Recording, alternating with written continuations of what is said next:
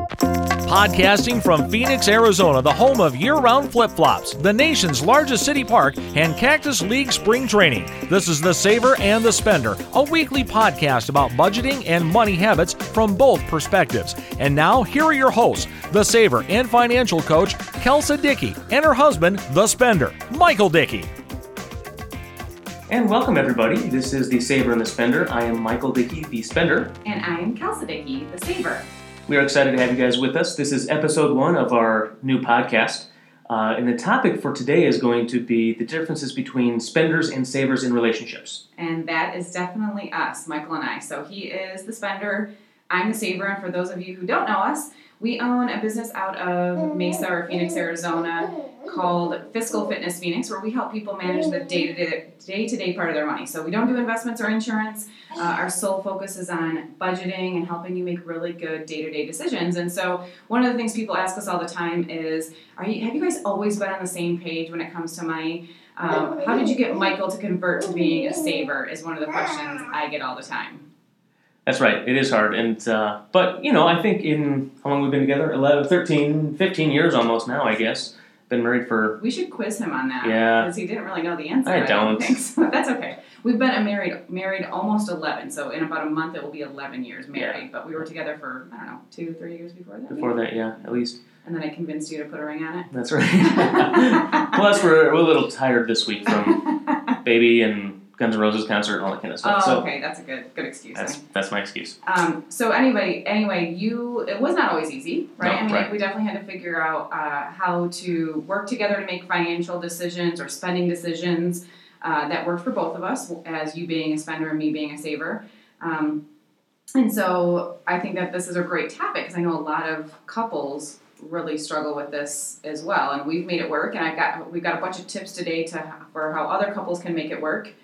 And I think the one important thing that we were talking about when we were preparing for this podcast is how this is kind of biological, actually. So there was a study done by Rick Sider and Lowenstein in the Journal of Consumer Research that actually shows that there is a part of the brain that produces insula, INSULA, and the more of that you produce, it's likely that you're more of a saver. Because that is the response to a negative feeling. And so savers, if we feel negatively about buying something and regretting it, or we feel better when we save money, we are actually going to produce more insula. And so we're more inclined to save, where a spender may not produce as much.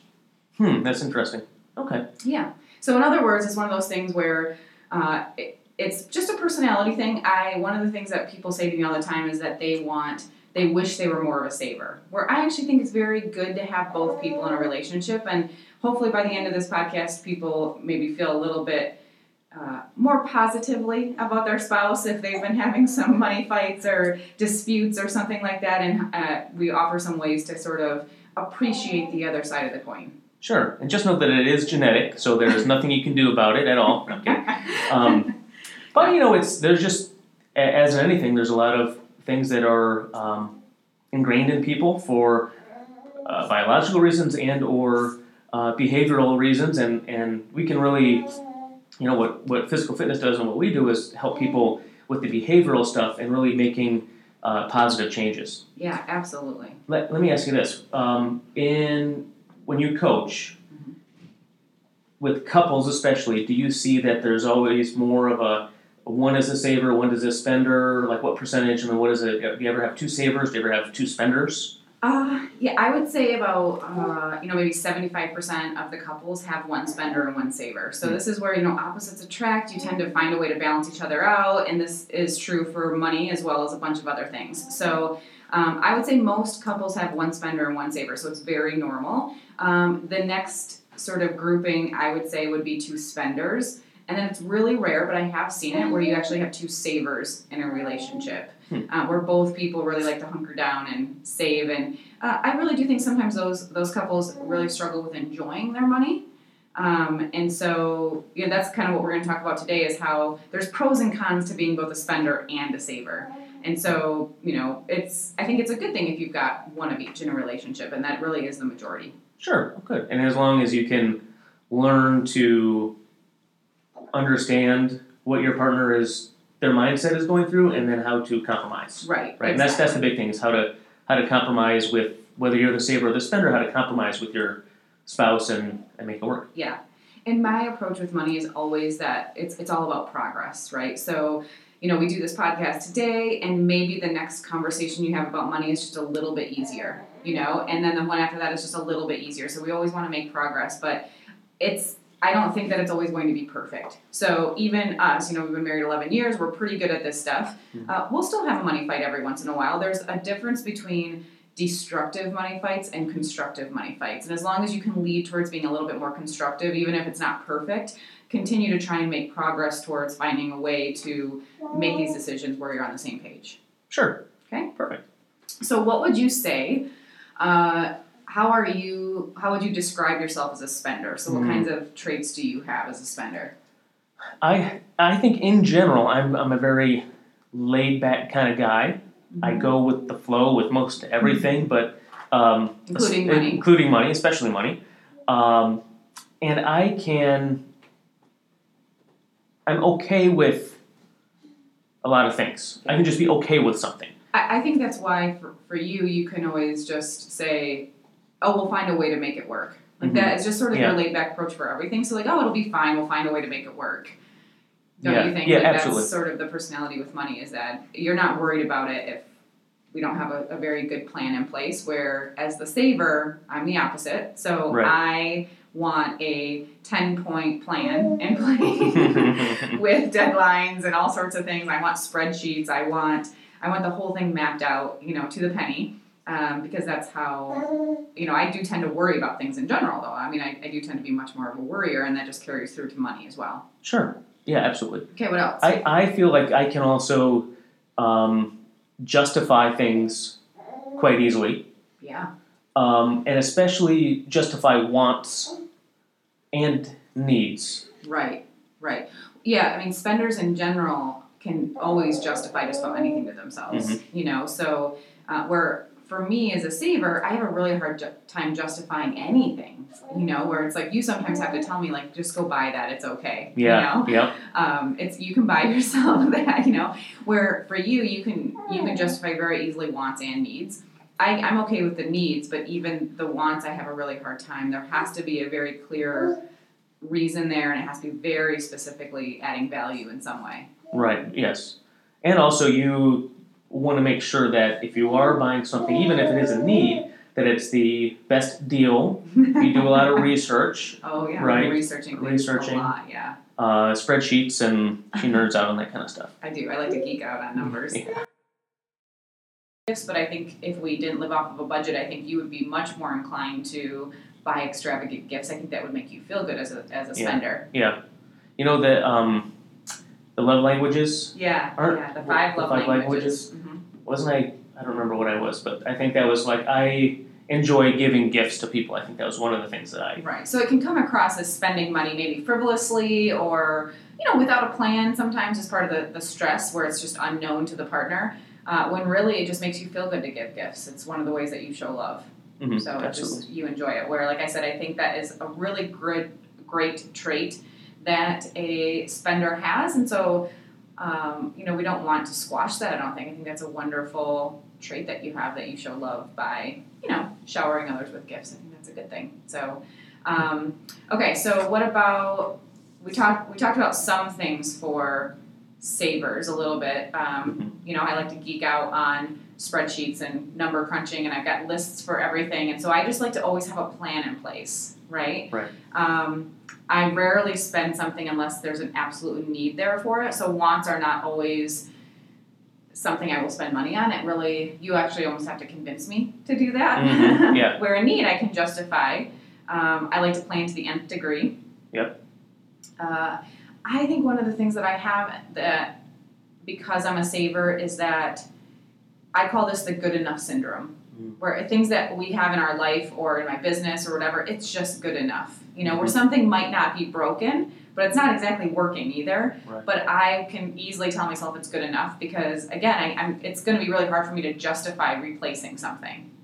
Sure. Yeah. Right? Yeah, I mean, I call that frugal, which is not a bad thing at all. Right, it's not a bad thing. No, not at all. Yeah, but there are probably times. So every couple has. You meet a couple that's been married for like 60 years, and they always have those little jokes that like inside jokes or ways that they poke fun at each other from like when they were 20, right? Right. Well, we actually have one of those, and this has to do with I think the good enough syndrome, where Michael and I have. If you've ever heard us, you've been hanging out with us either at a restaurant or a bar or something, you might hear us poke fun at each other for the sound bar. Right. The sound bar is a story in our marriage that really represents the difference between being a spender and a saver, but so many other things about our personality too. And so I don't know. Why don't you go ahead and like start telling them about the situation? Well, we had moved to Arizona from Michigan about 8 years ago, and we had a TV, and it was brand new at the time. So and as you probably know, TVs in general don't have the best speaker system. And so we were watching movies and TV shows, and it was just hard to hear a lot of things, especially when it's an action movie, and there's either the soundtrack or the explosions or whatever if you're watching that, and you can't hear the voices. And so, but then you also need to turn it down during the explosions because you're like, oh my god, it's so loud. But then they're talking and having a conveation, and we're like, turn it up. Yeah, so you have to turn it up when they're talking, and then it blows your drums out when there's an explosion or something. So I'd say we need a sound bar or something to because that would stop it because the speakers on the TV aren't great. And what was my reaction? I don't remember now. We don't need a sound bar. We don't need a sound bar. No, it's fine. It's fine. We'll deal with it. We'll deal with it, basically. Right. It's good enough. It's good enough. It's good enough. We don't need it. Well, then I don't know how long we went with. The same conversation sort of over and over where we'd be watching a movie and I would complain about not being able to hear and Michael would very gently, yet again, say we should probably buy a soundbar and I would very gently back say, no, we don't need it. So, lots of time went by. How long do you think? I don't even want to ask this question because I'm a little nervous to hear the answer. It's at least 2, probably 3 years of this conversation. So, it was a long time. Yeah, it was quite a while. So, and then I don't remember what happened where we ended up buying a soundbar. I think we got a gift card. I think to Best Buy a gift or something. card. So that is one of those things where, as a saver, a gift card is a very easy way for me to enjoy spending money on something like that because I feel like it wasn't my money. Yes. So it's easier for me to spend it on something that feels frivolous to me because even today, a sound bar feels frivolous to me as a saver. It really does. Which we have. Moral of the story, and we'll get to all the details, but we actually do own a soundbar now. I love it. We actually have a second TV in another room, and I keep mentioning that we probably need a soundbar for that TV. Yeah, can you believe that? She's telling me we need a soundbar. So you've created a monster. But so a couple of things about how I think we learned how to make a spending decision when the spender finds it quite easy to buy this and justified, and the saver, me, it was really going to be hard to justify this. Okay, so a few things that we think would work really well for other couples. The first thing is just sort of realize that as a saver, that person needs time to process, rationalize, research, crunch the numbers in order to make that decision. So where a spender says, we need a soundbar, they would probably go to Best Buy that day and buy a soundbar. That a saver is very unlikely to be able to do that. They're going to need time. So allowing them time to work through that. Now, I do think maybe 2 to 3 years for a soundbar is a little extreme. So do not follow in my footsteps in that regard. But and then a spender, maybe that person can consider the value versus the price. And so, you could buy a $2,000 soundbar or you could buy a $100 soundbar and need to replace it soon. Right. So maybe just try to do a lot of research on the value, how long one will last. It doesn't have to be the most expensive because you're already going to have a hard time justifying that to the saver. So don't go with the most expensive. It's only going to be a harder conversation, but try and do research on which one really offers the best value. Absolutely. And especially for electronics like that, because I do this all the time now. If we do feel like we need a soundbar or headphones or something, that there are tons of review websites that give you all that information. Like, this is the best value soundbar for the price. Here is the most extravagant one. This one equals the sound quality of this more expensive one. So you can do a lot of research very easily. Yeah. And present that, I would say, it sounds like a business transaction in a way, present that to the saver, but they're going to do that themselves. And if you can kind of bring that to the table, one, it's going to save time. Two, you can do all the research and pick the one you probably want and sort of say, here's the one with the most value.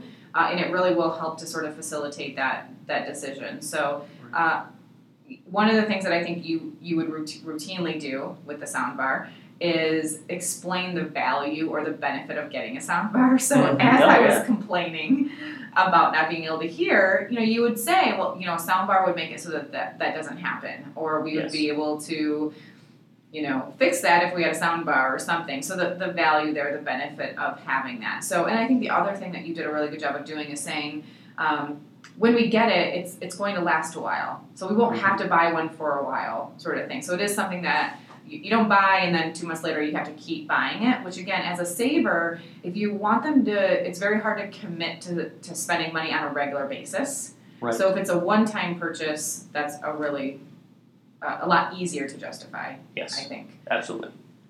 Let's see. As a saver, one of the things I think you can do to help is after you've taken a look at the numbers or done all your spreadsheets and lists, if you're anything like me, which you probably are, is to try and give some sort of time frame back to the spender. Whether it's we can afford it in 6 months if it's something big, or, let's talk about this again in a month, or let's talk about this again next week, or I think it's really important to just let the spender know that it's not no or never. It's just not yet. Yes. And let them know that you're still processing that. Otherwise, I think if you don't give some sort of time frame of when you're going to revisit it, then it's like you just keep talking about it over and over and over and over again and not really making any decisions, and then the spender gets frustrated. And that's where you want to prevent the situation where all of a sudden the spender's out one day, they see a good deal, and because you haven't really made a decision, they just buy it. And then that creates a whole lot of other money fights that we don't want to, create. So try to give some sort of time frame. Let's talk about this again in 2 weeks. And then finally making sure you're sitting down and coming up with a financial plan of how you're paying for something together, So whether that's a kayak or, a sound bar in this case, it really can be anything, a new riding lawnmower or whatever, but sitting down and saying, how are we going to pay for this? When can we buy it? Are we going to give up anything so that we can afford it sooner? Right. And do not let all of those decisions be put on the saver's shoulders, and really sit down and strategize together. Which will simply make the saver feel a lot better about making that decision sooner. Mm-hmm. I know as a spender, if we say, hey, let's, we're going to get a sound bar, I probably would be fixated on getting a sound bar that day, and if we didn't live on a budget, I would just go buy one. Right. But now, we say, what, this is the one we want to buy, here's how much it costs, this is budget-wise when we can actually purchase it. And that just makes you feel a lot better, makes me feel better, having a timeline of, it's going to be 2 months, but then we're going to buy it cash, and no big deal. But if you just, as a saver, you say, let's just put it off, but not have a dialogue and plan it, the spender is probably going to go buy it anyways, and you're going to have a fight. So having a dialogue and planning and budgeting is, I don't know what it, could be a 5-10 minute conversation. Oh, yeah. Easily. I mean, it's an easy conversation, yeah, absolutely. A little bit of planning, and then everybody's happy. Right, exactly. Yeah, I totally agree.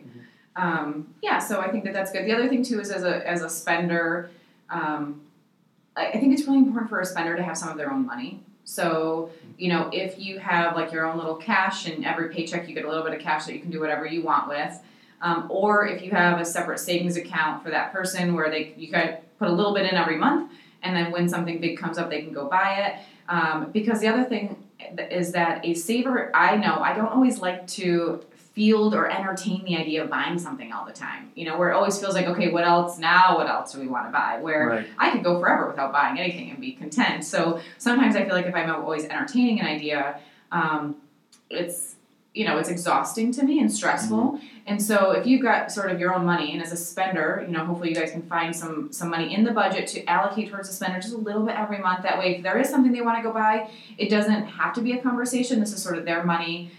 They can do what they want with it, and they can sort of spend it all at one time, or they can let it stockpile and then make a big purchase with it or something. It does eliminate even half of those conversations.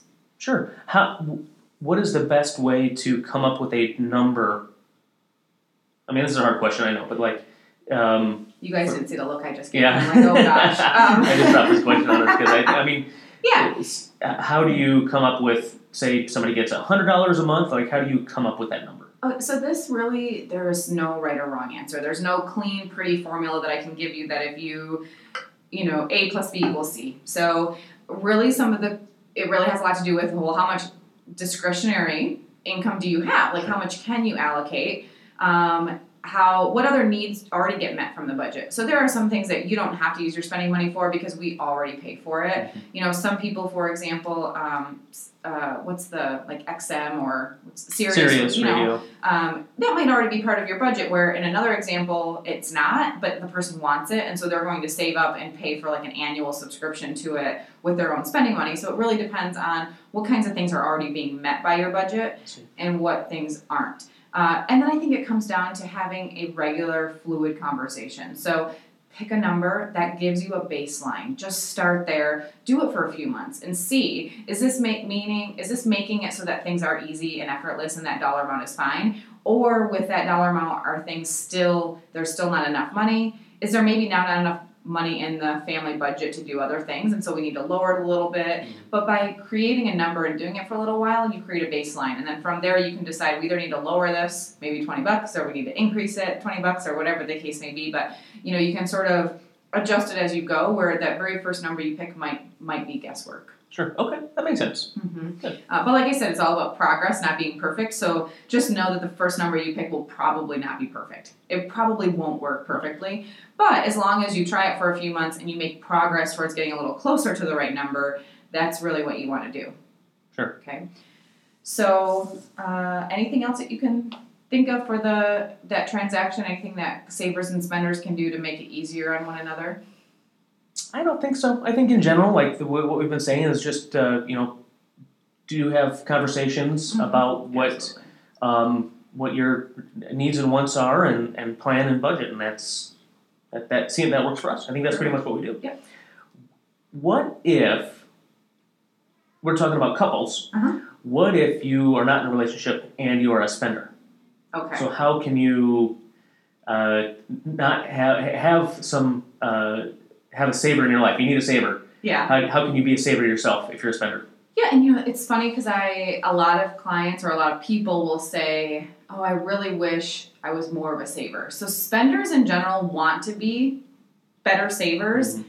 And then only once in a great, great while, I mean, it's really, really rare, where a saver actually says, I wish I was better at spending. Mm-hmm. There are some of those extreme savers, and I have had one client who's a young gentleman, had a ton of money in his checking account and still had a really hard time spending any money at all, like on anything basic. And so because he always had a lot of guilt associated with that. So that's really on that other extreme. And so for him, he did find himself saying sometimes, I wish I could spend a little easier. But again, I think that's sort of the exception. For the most part, I think spenders oftentimes find themselves saying oh, I wish I was better at saving money. Absolutely. So let's say you are a spender, but you're by yourself, you're single. So how do you hold yourself accountable? The one sort of tip is that you, as a spender, need to be able to touch and see your money. So do not use a credit card. Really try to use cash for whatever possible. Having that in your hand, physically in your hand, using it to actually pay for things. You, out of sight, out of mind, will not work for you. So you have got to make it so that it's tangible. The one sort of example is a bar tab.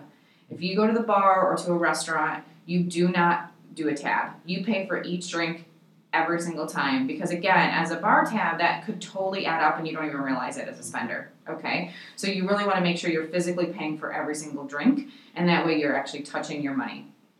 So any type of pay as you go is really a better option for you.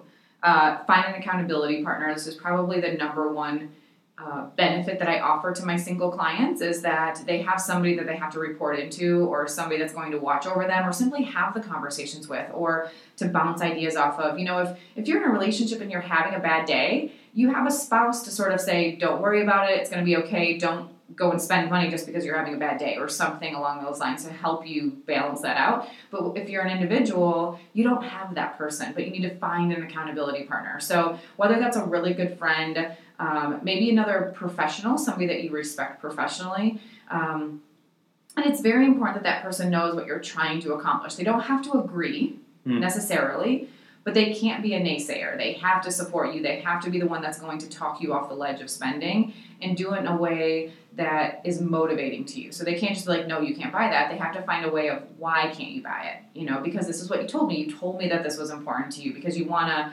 pay for a down payment on a house or something like that. You know, that's why this isn't that important to you as opposed to just saying no.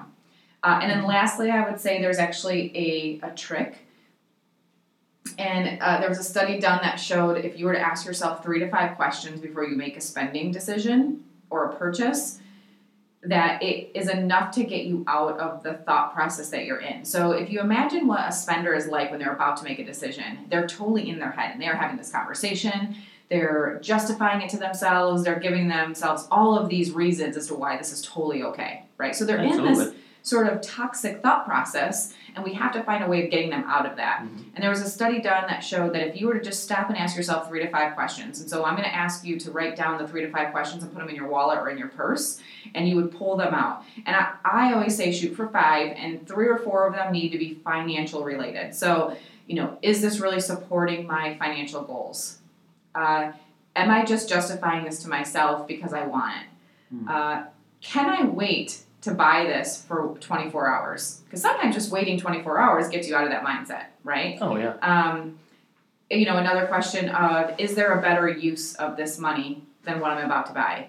And then the cool thing is that the study says that as long as you ask yourself 5 questions, it doesn't really matter what the questions are. So literally the 5th question could be, what's my favorite color? Or what's my dog's name? Or it's really the act of asking yourself the 5 questions and answering them that gets you out of whatever irrational sort of mental thought process that you're in that we're trying to break. Interesting. So it can be a couple in the moment financial questions, like do I need this, etc. But it also could just be anything to kind of break. So it's kind of like Caesar Milan going the dog. You just gotta break that, get out of that. Yeah, oh my God, that's such a good example. It's kind of like you're just putting yourself in place and check a little bit. Right. Yes, that's exactly what it is. And if that can pull you out of that mindset, to hopefully set it down. I also suggest for people, if you're in a store and you're buying an item. Now, this is a little harder if you're buying things off Amazon or you're buying them online all the time, but if you're actually in a store, set it down. So set it down, maybe put it behind something on a shelf so no one else is going to take it or whatever you want to do. But literally set it down and walk away. Go walk around the store, go walk out to the parking lot and come back or something, but set it down, get it out of your hands. Because if it's in your hand, you're committing to it in some way, and we need to get that commitment out of your system. So set it down, walk away, and maybe you'll make it so you don't actually walk back to it. I like that. Okay. So those are the few tips that you can do if you are a single person and need some accountability or need some help to make some different decisions. And again, not every spending decision or every decision to buy something is bad. You know, so some of them are totally fine, but these are just the ones that you think, this is not part of the plan, I should probably not have bought that, or it's more than I really should be spending, or I really don't need this. Those are the kinds of situations. In the heat of the moment time, kind of. Impulsive. Impulse buying, that's what's called. Yeah, impulse buying, exactly. Yes, exactly. Great. All right. So now's the time where we want to answer a listener question. Okay. So this question is from Steve. And Steve says, I was just promoted and received a 30% raise. That's great. How can I make sure I am smart with this increase in income? I have a goal of buying a house in 1 to 2 years. Oh, good question. Well, first of all, so many people will get a raise and then a year later not feel any richer or not have any more money than what they thought they were supposed to have. It's very natural to have an increase in income and then turn around and have an increase in expenses as a result. So goal number 1 is we do not add any fixed expenses to your budget when you get a raise. You can go and you can add and buy things with it, but you want it to be things that if you are going to spend it or save it, that it's at a specific time It's not anything you're committing to on a monthly basis. So you're not going to go from a $200 car payment to $350 just because you got a raise, because you're in that for a very long time. Does that make sense? You're not going to increase any of your fixed expenses. The next thing I would do is when you get that very first paycheck, and you can see the dollar amount difference in the paycheck. So maybe in this case, a 30% raise made it so that the paycheck went from $1,000 into your checking account to $1,300. The next time I want you to fill out a direct deposit form and make it so that that $300 goes someplace else. So it doesn't actually come into your main checking account. That way you're not actually even seeing it. Okay, so in this Steve's example, he is wanting to buy a house. So maybe he opens a savings account and he calls it house down payment or home fund or any number of things. And that $300 gets direct deposited into there. That way, all the extra that he gets is actually going towards his new goal. Okay? Yeah. Because it is purely extra. For so long, he was able to operate without that money, which means it should be extra, so let's put it in there. Let's do something directly out of your paycheck just so you don't even see it. You don't have to manually do it. It's going to be automatic. Sure. Okay? And that's like an extra, if in that scenario, $600 a month that he could be saving and have a great down payment in Absolutely. 2 years. So, and the other challenge I have for Steve, if his goal is to buy a house, is to meet with a loan officer, pretty soon, talk to them, let them look at his credit report, and see, if he's got debt, does he need to pay off the debt? Where does he need to get his debt to for, his debt to income ratio to qualify for a house? Because some of the extra may need to go towards paying off debt. And even though it sounds like that's not going to the house, it indirectly is going to help him buy the house. Or if that's not the case, maybe he doesn't have any debt, or the debt that he has is maybe like a student loan or something, and it's not hindering his ability to purchase a home, then absolutely open a home down payment fund, stick the money in there, but at the same time, meeting with a loan officer will really help him to decide how much of a down payment is he going to need, what's he looking at, in regard to how much money he needs to save. Sure. Okay, great. I Good love that. question. That's good. Congratulations Yeah, on the raise. Yeah, that's great. You don't see a 30% raise very often. Yeah, good for him. Great. Well, the last segment for today, we are always going to close with this. Is we're going to call it Carmen's Corner. Yay. Carmen is our 7.5-month-old daughter, and we get a lot of questions about kids and money. Yes, so we want to have a segment every time about just a tip for talking to your kids about money, a game you can play, a conversation you can have, a lesson you can teach them. So many times people come to me and they say, my parents never taught me about this. Or sometimes even to a more extreme example is they saw their parents be really bad with money, whether that's spend a lot or go into debt or not save or any number of things, and that has really affected them today.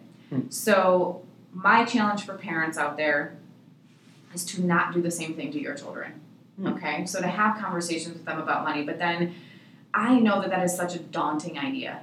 The idea of, well, what do I say? So your 5-year-old doesn't need to learn compound interest, but what does your 5-year-old need to learn versus your 10-year-old, right? So that's the whole purpose of this Carmen's Corner, is simply to give you an idea of a conversation you can have, maybe a lesson you can give them, how to give them the lesson, and that sort of thing.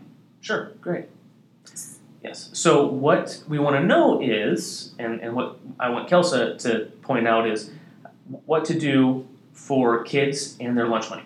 Right.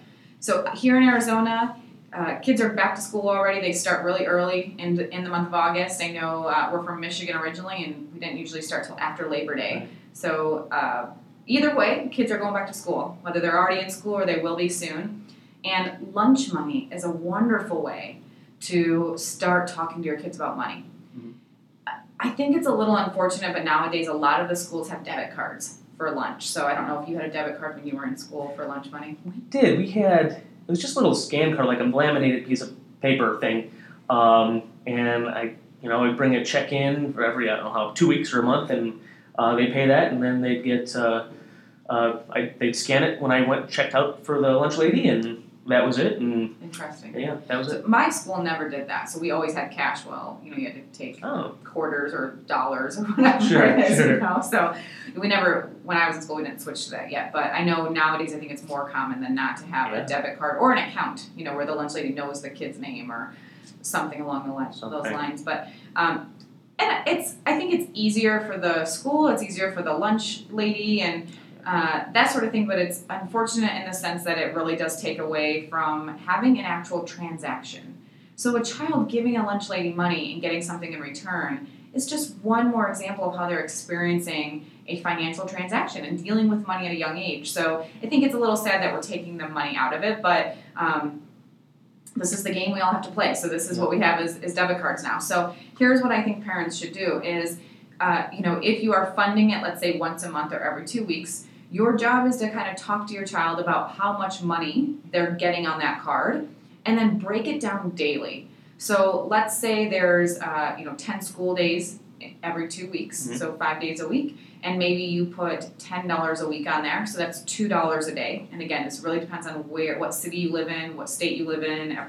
School lunches are different across the board, but so you want your child to know they have $2 a day to spend on lunch. And you're going to put that money on there, maybe at the beginning of the 2 weeks, and they have to make it last. So they get $20, and they could go and spend it all in the first week. If they were to do, go through the snack line and buy a bunch of junk food, also buy lunch and that sort of thing, and they blow through it all in 1 week, then that second week they need to take their lunch every day.